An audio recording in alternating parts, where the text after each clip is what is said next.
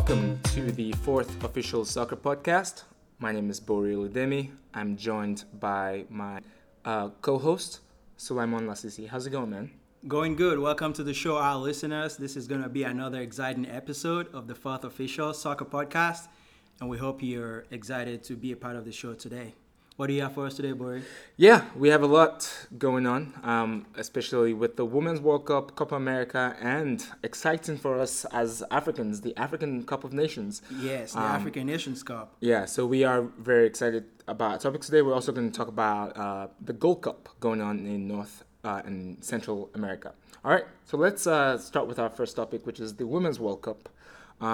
Sulaiman, as you can tell, there was a very, very big controversy in the Cameroon game, and I know you have a lot of opinions about it, so I would just give you the mic and just talk about it. Sure, yeah, I have a lot of opinions about that game, but I'm going to just start from the goal and just the way VAR operates in this World Cup. The officiating is just terrible. You have referees interpreting the game whichever way they decide to interpret it, and it just takes away from the fun that this game is supposed to be. And there were a lot of remarks from people saying the Cameroonian players were too emotional, they were not being good role models. And I'm just like, emotions are part of the game. You come to this game to play and have fun and just be the best you can be on the football field. And when you feel like things are going against you, it's human to want to react in a way that's might not even be a natural tendency, but you're playing. The adrenaline is high, so you can't help but express yourself the way you see fit. So I just feel bad for the Cameroonians. They played a really good game. The English team obviously scored as many goals as they could, and they won fairly. But you just have to feel a little bad being African, having a soft spot for the Cameroonian team. I felt bad for the team. What exactly do you think is wrong with the VAR element? So, VAR, is a technology, and yes. What exactly do you think is wrong with the whole VAR situation currently? So, VAR is a technology, like you just said, and I think the problem is FIFA adopting VAR in this tournament. The notice is short. These referees had maybe 17 days to be able to work with VAR in a World Cup. And I just think they're not ready. FIFA is not ready yet, and they should take baby steps before they come on a grand stage like this to present this kind of technology. These players are not used to it, and you're making decisions that define their career, their team's joy and sadness in these moments. And they just feel like this tournament is not ready for VAR, and maybe if you're going to use VAR in this tournament, you should use it gradually. You're defining this game by very fine margins. This is a game that humans are playing. You're defining this game using at the level of nanofibers is what you're defining the margins of offsides. You know what I'm saying? Yes. So they just have to be as precise as they can be and as consistent as they can be. And the consistency is the biggest problem. Referees just deciding the game any kind of way they feel like. Yes. I think I just want to give my 2 cents about this. I think we are software engineers, and with any technology, you have to keep testing. You have to test. The first time you use technology, it's not going to be perfect, and I think that's what's going on right now. And it really sucks for them, like you said, because the stakes are just too high. Yeah, the stakes are too high. Yes. Cool. Well, all right. Let's move on to another incident that happened in the Cameroon game with the spitting incident. So, did you think that was genuine or not? So, spitting has no place in the game. I would say that. I will reiterate that spitting has no place in the game.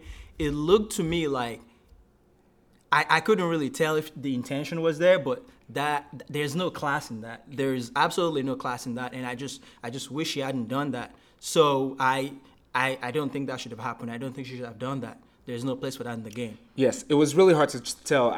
We watched different angles of the spinning incident. I still can't tell, and the reason why I can't tell also is because she wasn't even looking at her when she was spitting, and as soccer players, you can sell anything, really. Yes, you know what I'm can. saying? Yeah, that's but true. But the Cameroonian player should not have done that.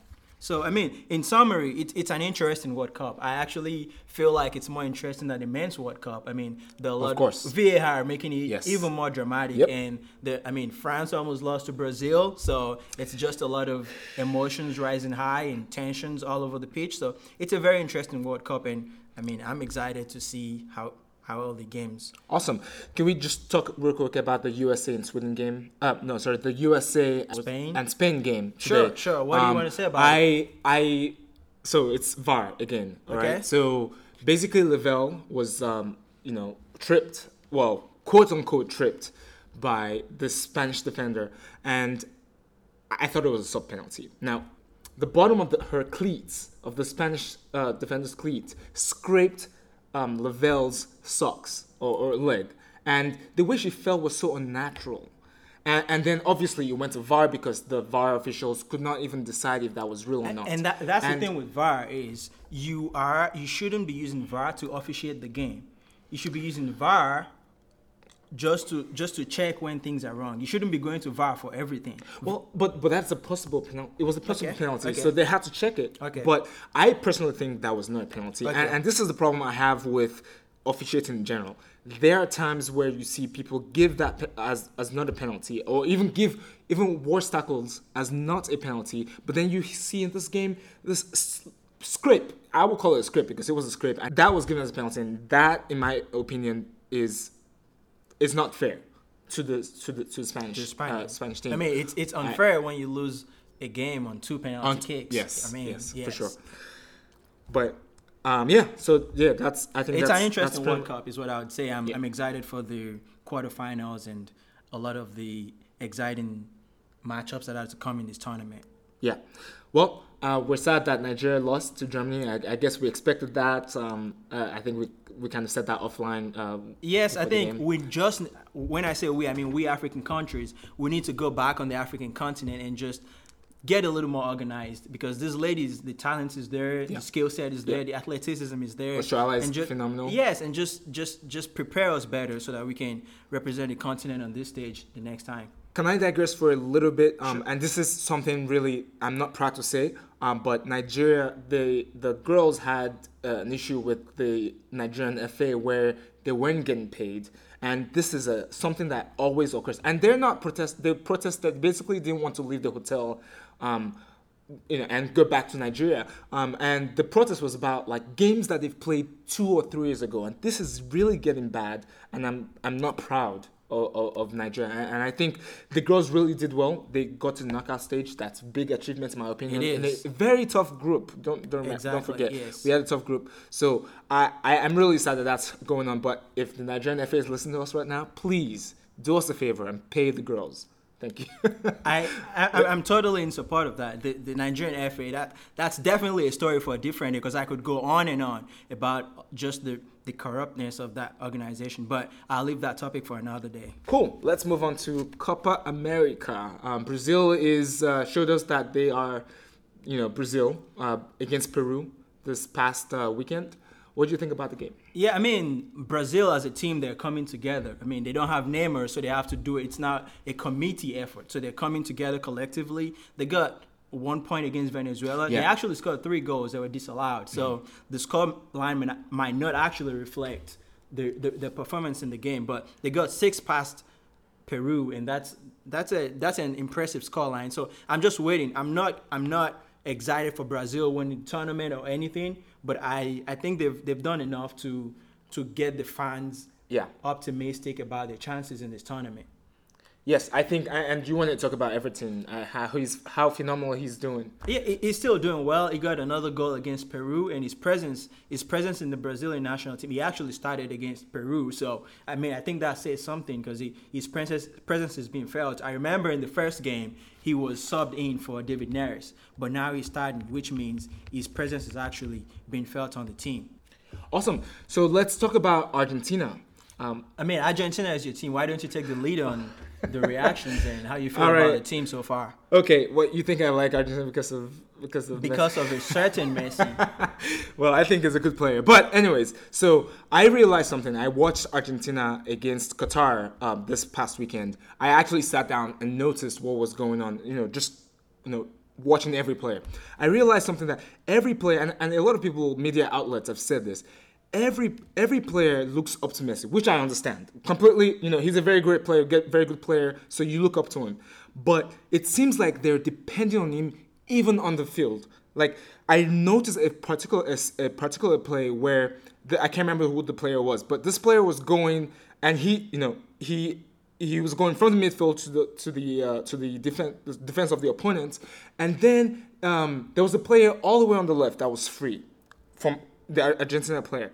But he decided to still pass the ball to Messi, even though there were 5 players around Messi. And this is, I think, a major problem for Argentina. I mean, it's the blessing and a curse, right? To have Messi on your team. It's one thing, you can come up with a moment of magic and change the game. But then when it becomes every play that your team makes is predictable to the point where Messi is the focal point, then it just becomes it becomes predictable. Teams can read your game and just put 5 men around Messi, and that's the formula to defend against Argentina. Yes, so. But the thing that's baffling to me is, why is the coach not saying, if somebody else is free, give it to that player? Like, why is that? Don't they see these tapes? They watch these. What I've heard a lot about coaches and the Argentine national team is basically it's Messi's team. So I think in this case, the coach has to really say, this is my team, and you play my way. What do you mean it's Messi's team? A lot of times, Messi actually selects the people that are going to play on the team. Have you heard that? I have heard it. I still think it's a rumor. I don't think it's confirmed. If you can show me any evidence, that'd be awesome. But I think it's just a rumor that is going on, that people say Messi chooses his team. I actually think the choice of having Scaloni as a coach confirms that, because you're putting a rookie coach to coach the Argentine national team, basically someone who really doesn't have a lot of weight when it comes to his opinion. That just tells you, okay, we have a coach that plays on the field, but you can stay here and you can coordinate things or act like you're coordinating things. Well, I don't know if that's the case. Dybala came in and played last against Qatar, and there are rumors that Messi doesn't like Dybala, and he still gets picked and things like that. I mean, he came in and played. What was his scoreline when he came in? Was 2-0? Okay. No, 1-0. I think 1-0. Okay, I really didn't watch the game, so I don't have a lot of opinion either way. But I in the Argentine national setup, I think it is Messi's team. Yeah, Dybala actually assisted the second goal. I mean, even though Aguero did most of the work, but Dybala passed to Aguero. Aguero dribbled like 2 or 3 players. Yeah, I mean, I would like to see a lot more of that. I would like to see Dybala getting involved every game. Yes. And also, it just builds the team chemistry, because they're going to come up against bigger challenges as this tournament goes on. So they need him to be playing regularly. Yes, I think not playing Dybala is a problem. I don't know what's going on again. But maybe, hey, you say it's Messi's team. I believe that, I think Scaloni is still choosing the team, but I don't know. Until proven otherwise. Until Messi is not in that selection, it is Messi's team. Well, we'll see about that. Well, do you think they can win the I don't think they can win the tournament. No, they haven't showed enough for me to think that Argentina will win the tournament. I think what's going to happen? What's going to happen? I think they're going to win. And you know why? How they're going to win? VAR. It's going to be VAR. It's going to be VAR that's going to win them this tournament. That would be interesting to see. I mean, we've already had a lot of storylines about VAR, so adding this one to it, that would be interesting. But I'm out here. I just also wanted to say the fact that we're even talking about Messi and Argentina in the quarterfinals of the Copa America, I think it comes down to Franco Armani. Because if not for him, they would have lost to Paraguay. Yes, I think that should be mentioned. Yeah. It is Messi's team, but it was Armani's day against Paraguay. Yeah, No, Armani did really good with that save, the penalty save. So he really carried the team, to be honest, in the groups, out of this group stage.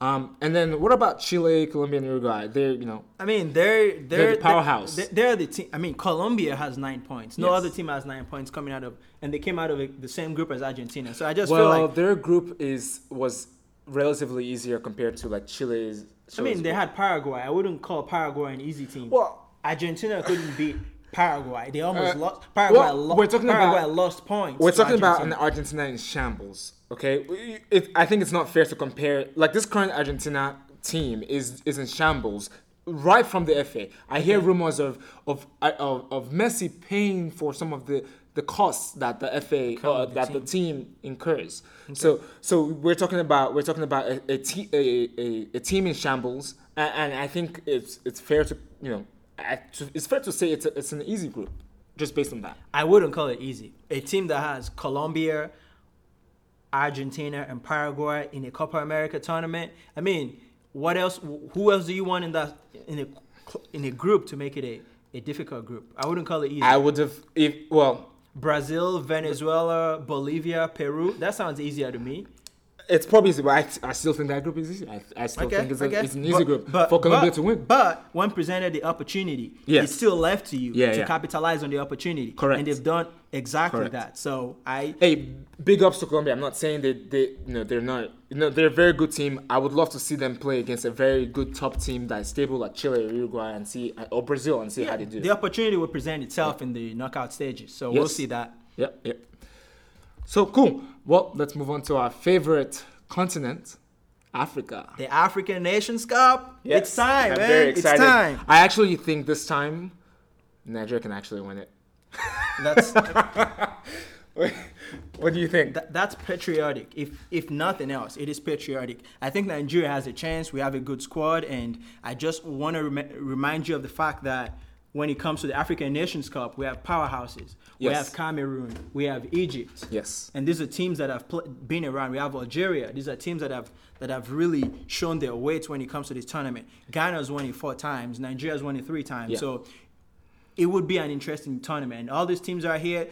Some of these teams have their best squads ever. So this would be an interesting tournament. A competitive one. I think the most stacked team right now is Senegal, with Koulibaly and Mane. Mane didn't play against Tanzania last weekend, but they still won 2-0.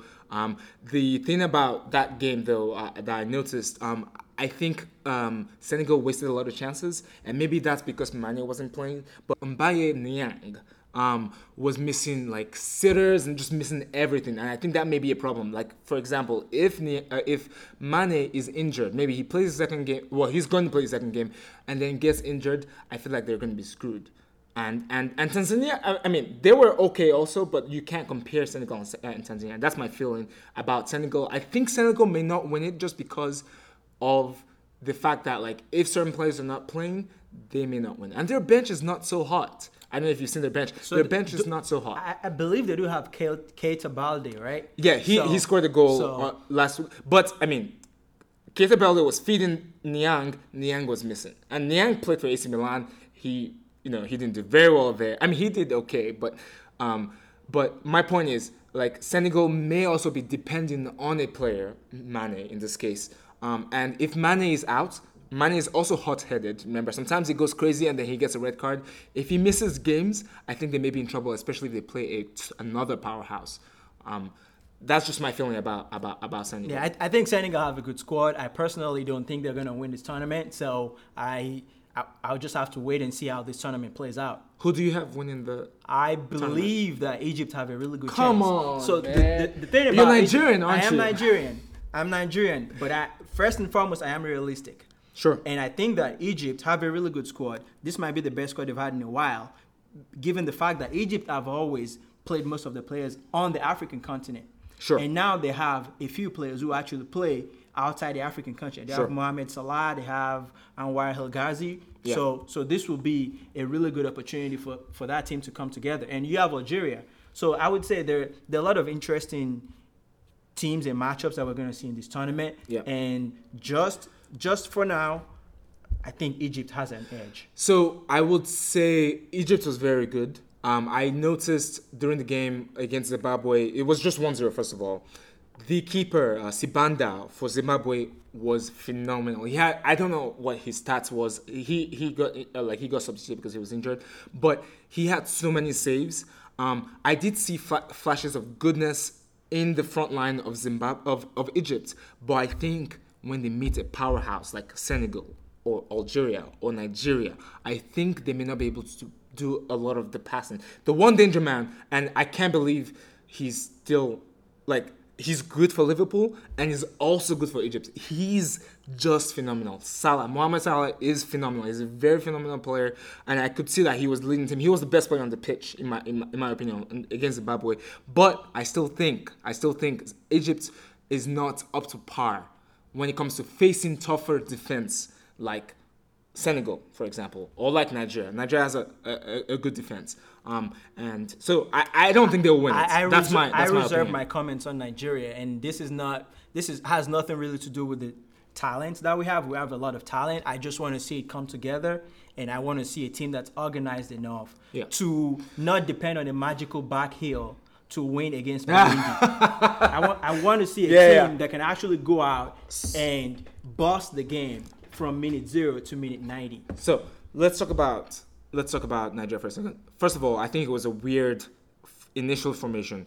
They started Paul Onuachu instead of Igalo, which was, to me, was weird. First of all, second of all, there didn't seem to be any chemistry, and I think it was just like they were just out of it. I don't know, something was wrong. And also, Leon Balogun did not play in defense. So I don't think Leon Balogun should play actually. Why not? He was at Brighton and Hove. And it was benched. And he was benched all season. The only time he played was when Duffy Duffy or Lewis had Dunk had an injury. Yeah. I'm not saying he's not a great player, but you have to earn your place on the team. I don't want anyone to be a shoe-in on the team. Well, but just because he was benched, I understand what you're saying. He's a great player, but he has not been active week in, week out. Sure. And I think you build muscle memory from playing week in, week out. Sure. And that translates on the pitch. So if there's a player that's playing for another team week in, week out, I would rather play him over Leon Balogun. That's my opinion. Yeah. Well, I'm just going off the World Cup roster, and I think Leon Balogun and they call them the Oyinbo Wall, Ekong. I think they're solid in the back. That's my opinion. I think they work together well. They gel together. Obviously they scored they scored on Nigeria a few times in the World Cup, but I still think they're good. They have a good partnership. Now, the person I do want to talk about though in the Nigerian team, and by the way, this is for all you Chelsea fans out there. I think they made a very big mistake. I want to talk about Ola Aina. For me, the man of the match. I watched this guy last season with Torino. Very solid in a very tough league like Serie A. Ola Aina is not only a good defender, but his physique is very good because I think he's a little shorter and he has a good center of gravity, and also he has the assist attacking mind. I think he's phenomenal. Now, Chelsea lost him to Torino because Torino bought him for 10 million pounds or euros or whatever from Chelsea, and I think Chelsea have lost on a very solid player. And this player is 21, 22? I don't understand why Chelsea did not see. And there is a long list of Chelsea players who went on to flourish in other leagues. I mean, Kevin De Bruyne, Mohamed Salah. So I think they know how to count their losses. But in a time when they need players where it's like the transfer ban. Yeah, with the transfer, it's like they didn't watch him at Torino at all. It's like I don't know who works. So the scouts. It comes down to the coach too. The coach has a system. They don't see him fitting in the system. They send him out, and that might be the end of it. So who fits in the system? Alonso, Emerson Palmieri, Zappa Coaster. I mean, I don't know. Fill in the gaps. The Olano I know, I think can play left mid because he's very attack minded also. And he's just that strong player. He plays just like Frank Kessié. Just, one-on-one with a player, he gets the ball. And I think he was our best player. And I'm very excited. And I'm happy, finally, because I was hoping he was going to play in the World Cup. But they kept playing the Idowu guy from Russia. But I was really sad I didn't play him. But I'm glad he's in the World Cup. And people are finally realizing that Ola Aina is a very good left back. I don't want to misspeak and say he's one of the best left backs, but hey, he has a future ahead of him, and I'm excited to see him. Sounds good. I'm excited for Nigeria as well. I'll be watching, and hopefully the team can prove me wrong and change my mind about Nigeria's chances in this Nations Cup. Yeah, I wanted to sidetrack real quick about the Vuvuzelas in the African Cup of Nations. Back? They're back. They're Okay. back. The Vuvuzelas are back. Nice. No, they're annoying. Actually, I mean, depends on what end of it you are in, right? I think maybe the way I was watching on ESPN Plus, and maybe I think the commentator may not have been loud enough, or maybe they didn't suppress the noise, but it was aching my ear actually. During the South African World Cup, I actually loved it. It was not. Like, I know some people complained, but I was like, why are they complaining? But this time around, it was louder than ever. I don't know. I understand. They just increased the decibels. They increased the... Yeah, so... Yeah, but no, I I mean, I don't know how I feel about them. I just know that like I had to turn it down a little bit because I couldn't bear it. But hey, it's an African thing, and I'm proud that it's an African thing. But they need to figure out the aesthetics, the what do you call the sound? Acoustics. Yeah, the acoustic. Let's talk briefly about some of the stars not playing in the AFCON. Some African big Cup of stars. Nations. We have Aubameyang for Gabon. Gabon did not qualify. Matip, Javinho, Baye, sadly due to injury, is not playing, and Iheanacho. No count. Okay. Yeah. I mean, I know Aubameyang would definitely have lit up the Cup of Nations if Gabon had made it, but I see this as we have the best teams there right now. This is why it's a team tournament. It's a team event. So I just want to sit back and enjoy, and I hope these players can enjoy along with us viewers as well as this tournament goes. Yes, on. it's a very star-studded competition, and we're not trying to sell it just because we're Africans. But I'm actually telling you, if you look at the teams, all these players are players that you're familiar with, and they had a lot of them had good seasons. I mean, Salah and Mane won the Champions League, so. They both won the Premier League guys goal scorers. Yes, they shared it. And Aubameyang Exactly, but he's not playing. But sadly, anyways, whatever. So let's talk about. Any last words on the African Nations Cup? If you haven't caught a glimpse of any of the games, you should tune in and watch the games. That's what I really have to say to you. It's a very exciting tournament, and you shouldn't be missing out on that much soccer. It's very, very exciting. Yes, and actually, I totally forgot about this point I was going to make. You know how Americans love physicality and just people bashing into each other? Like, the African Cup of Nations is, like, it's crazy because you see all these really strong players just going at it, and, like, and this is part of the whole thing about, like, VAR and stuff. Like they go at each other, but they don't call it a foul. It's crazy, and it's crazy how strong these players are. And also, VAR is not going to be until the quarterfinals, which I find weird. And that's going to be a problem because then people they're not being trained up with They've VAR. gotten used to a style, and now they're switching it up on them. So it's going to be that's going to be a problem. Yeah, I think it's going to be I'm so not many in support of controversies. that, by the way. So many controversies. All right, let's move on to the CONCACAF Gold. The CONCACAF Gold Cup. Do you want to talk about USA or Mexico? Well, I don't know. The way I feel about the Gold Cup right now is I've been seeing these huge scorelines, and it's not making me happy. It makes me feel like it's a bunch of friendlies.